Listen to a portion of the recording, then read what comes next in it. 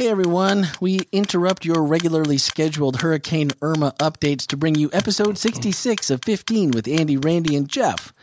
It remains to be seen whether Central Florida will be directly impacted by the impending Irma's path, but for those of us who have lived here long enough to ride out multiple hurricanes, we can attest to all the warnings to be prepared, have a plan, gather supplies if there are any left already. But our prayers have been and continue to be with those who are continuing to deal with the aftermath of Hurricane Harvey in Texas and quite possibly for ourselves for what may be upcoming with Irma. Last week, our episode was entitled It Takes a Village, and we basically decided that love is a commitment and operates independently of what we feel or do not feel.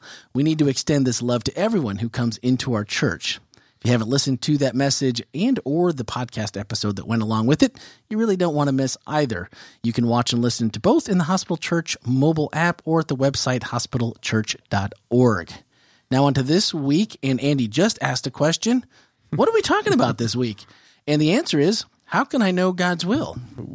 And I am thinking to myself, the little paragraph, or it's usually a paragraph, this week it was merely a sentence. It said, if God is deeply interested in my life, why doesn't he clearly reveal his will for me? And I'm like, all right, God's will. This is my first question because I'm not sure that I was exactly sure. I'm sure I wasn't exactly sure. Maybe that's better. What exactly we were talking about when we say God's will, because you mentioned his sovereign will, his permissive will, authoritative will, and his commanded will. And if you look up the word will in the dictionary or dictionary.com, it is quite a diverse word in its meanings and uses multiple different ways, because if we don't truly understand what it is we're trying to understand, it makes it difficult to understand. I mean, you understand. Well said. Yeah, right? So what exactly are we talking about when we say God's will? I think it's really as simple as or as complex as. Yeah. Thanks, Andy. Way to take a really simple question and turn it into a complex. What God wants me to do. You know, that's sort of what we were going after here, I think, a little bit. Because there's different ways we could apply Sure. God's will. Just so that I'm clear that this is just what does God want me to do? That's his will for me. All right. So I resonated with your description of those who are in the God is out to get you camp. Because some of the images you had on the screen and living with an image of God as an ogre and growing up, that was my experience, and seeing so many people who said or proclaimed, man, I love God and I love Jesus, and, you know, isn't church great? Isn't being a Christian great? You know, I believe we're living for Jesus, but man, simply miserable people in any other way than, I mean, and that, you know, not to throw rocks or anything, but on the outside, it was just a miserable experience. And if it's so great to follow God, your face hasn't gotten the word yet. You're right.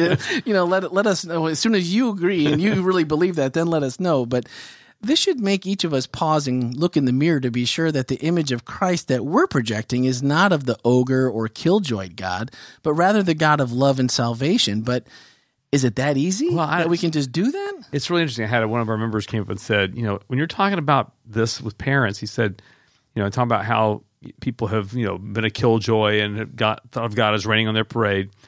He said, you need to also challenge the parents today to make sure they don't do that to their children. You know?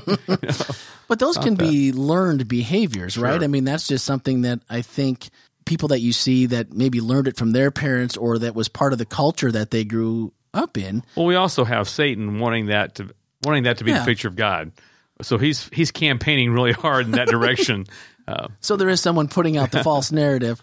But how do we help someone who may be on that journey to see something that maybe they've missed or that they've just accepted it as fact? Like, this is who God is because I've seen it, I've experienced it, you know, he's rained on my parade. So how do we give them a different look at God? Well, I think I think the first thing you would do is point a person to look at Jesus. We have a pretty good description of Jesus' life and ministry here. Sure. And so looking at what he was like and how he operated, what his modus operandi, how he treated people, that's exactly how God treats people. And Jesus' life, I think, is a great place to start. I like the Old Testament stories that don't leave out the inconsistencies, that don't leave out the foibles of these people. And I think a lot of times we get this idea that God is this lofty being that I can never please or never line up with. And then all of a sudden you see the story of Jesus in terms of who he is, this man who transcended all of heaven and then comes down to be a lowly man.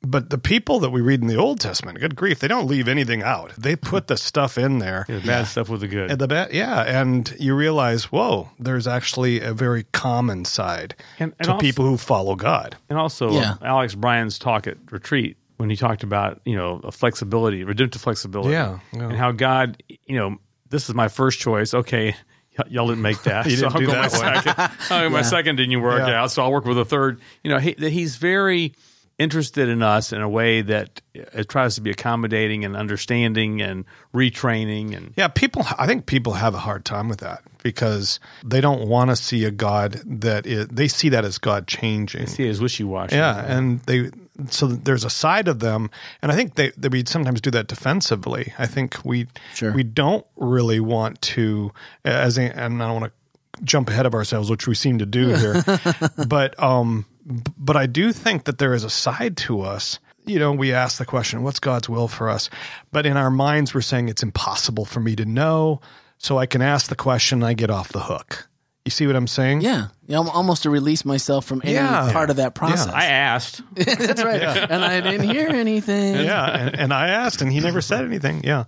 But isn't that kind of easy to do when we start to think about, because I think there are things that I know I don't know, or maybe I think I know, but I can't be sure. I mean, the mysteries of God are the mysteries of God.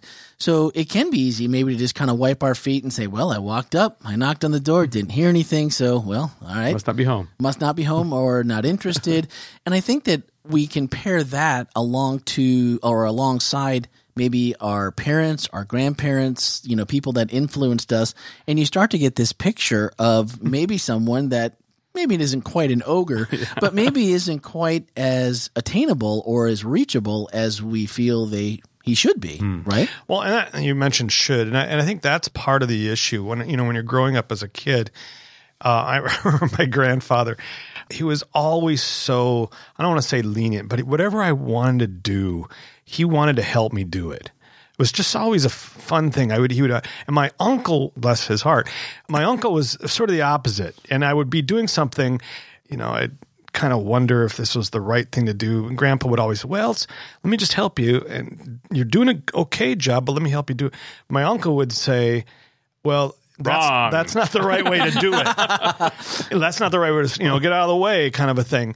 And I go, well, what's the right way to do it? He goes, well, and his answer would always be, well, it's not that way. And that's how I think we sometimes think about it, is that I'm not doing the right thing, so God's up there saying, well, of course, that's not the right way, rather than a God who says, let me work with you in your life. Let me be involved in your life. Let me help my will become yours. And I don't think we pay attention too much to that. I think we always say, this must not be the right way, and then we get out. Well, it almost becomes second nature. I need my uncle's email so I can make sure it doesn't Well, it's always going to be a good story when someone says, oh, bless his heart. Before you even get started, you kind of know where that's going. Well, he's no longer with us. Okay, well, that makes it easier. You're safe. Well, you kind of moved along, and I call this, for lack of a better way to describe it, the Common Sense Chronicles. Mm-hmm. And this is the realization that the desire to follow God's will has a pretty good list of do's and don'ts that we don't need to waste time trying to figure out. We don't need to figure out if they're right, if they're wrong. They're just pretty plain, right? You said there's a long list of issues, careers, life partner choices where God has made his will really, really clear by revealing what not to do. And then later on, an equally great text that describes some amazing desires that God has for us, not just prohibitions, but super benefits. So how do we invite people to look at the do's and don'ts? Because when I grew up, there was not a lot of do's, but there was a whole pile of don'ts.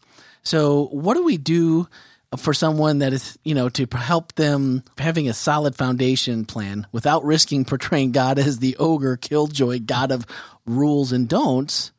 Because that gets to be tricky too. Yeah. I think we have to go to Scripture again, that we're not under the law, we are under grace. And I know that can really rub some people the wrong way. But, the do's and the don'ts can be wise or foolish things we make choices on. But Paul says, all things are acceptable, all things aren't beneficial. Right. So I really think we can sort of set the do's and the don'ts a little bit aside and focus on who God is and what he wants for us, and sort of look at the good picture of his desires for us that are better than our desires for ourselves. Oh, I like that. Yeah. They're better than our desires Yeah. for ourselves.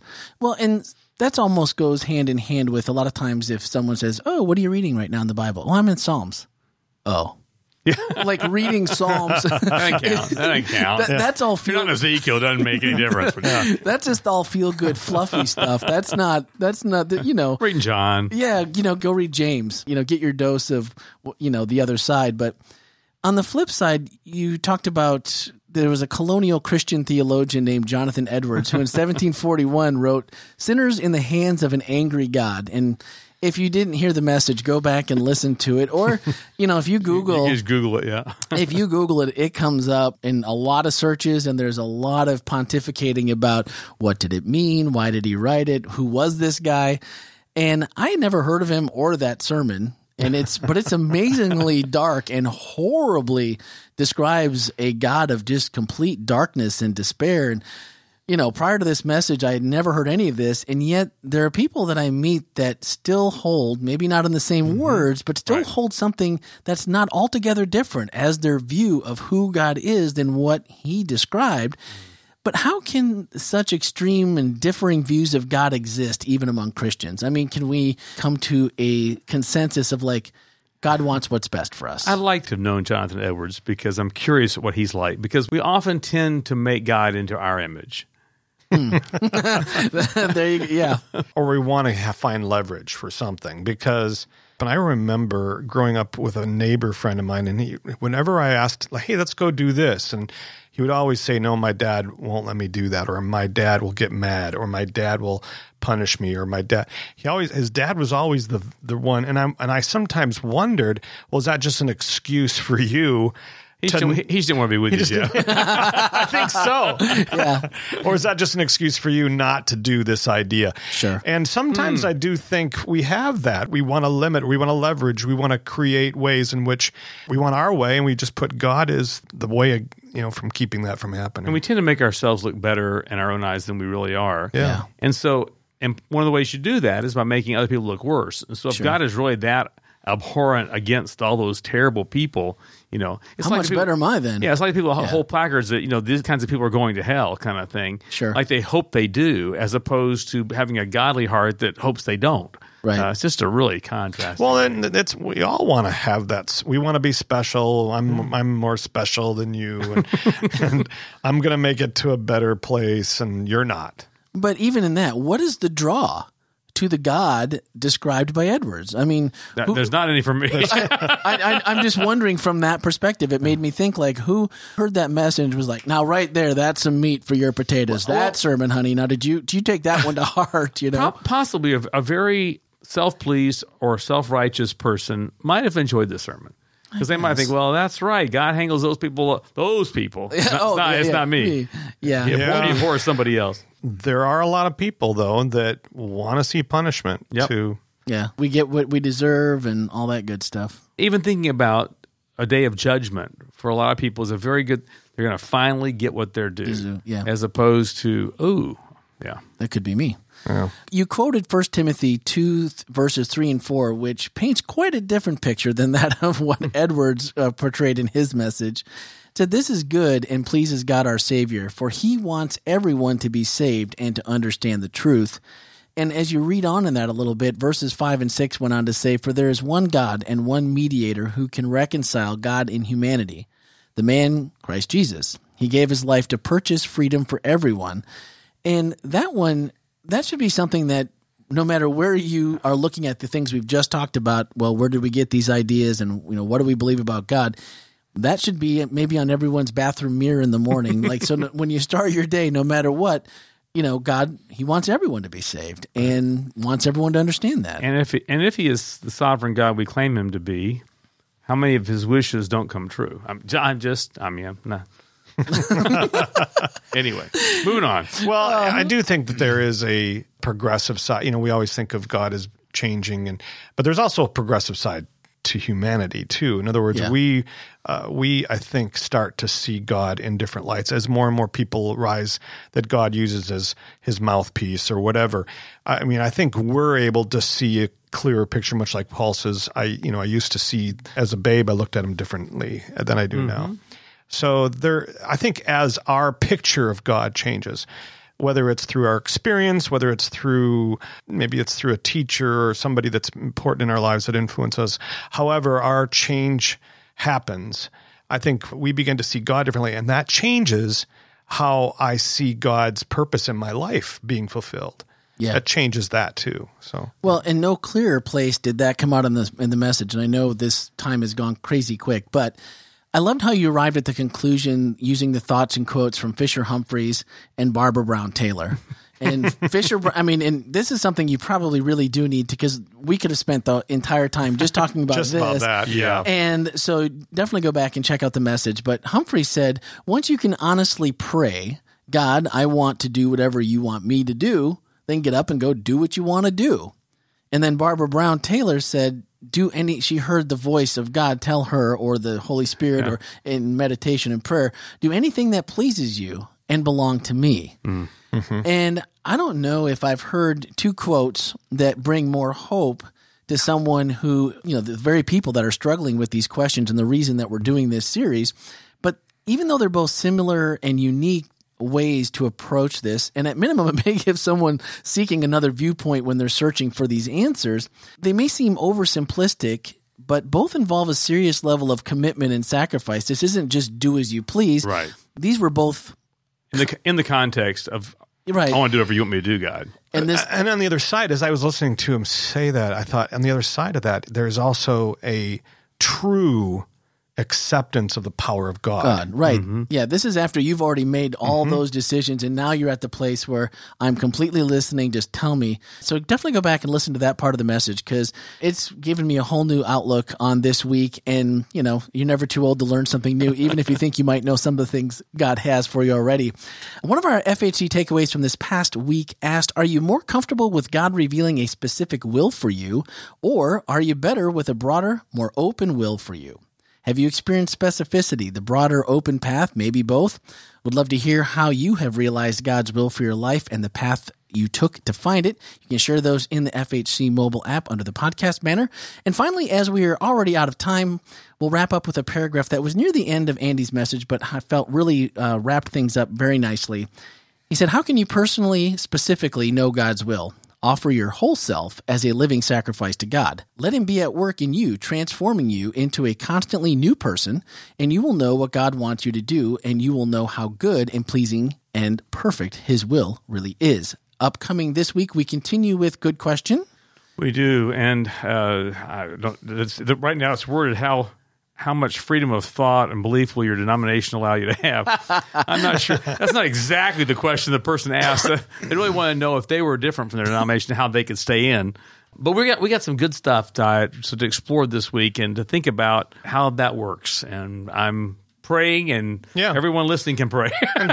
Hopefully we'll be back here and still be hired. I was going to say, we already have squirming in the seats right here in the studio on a Tuesday. Might make for an interesting podcast next week. That's it. So until next Wednesday in episode 67, which you will not want to miss, this is Randy for Andy, Jeff, and Tom saying thanks for joining us, and we'll talk to you then.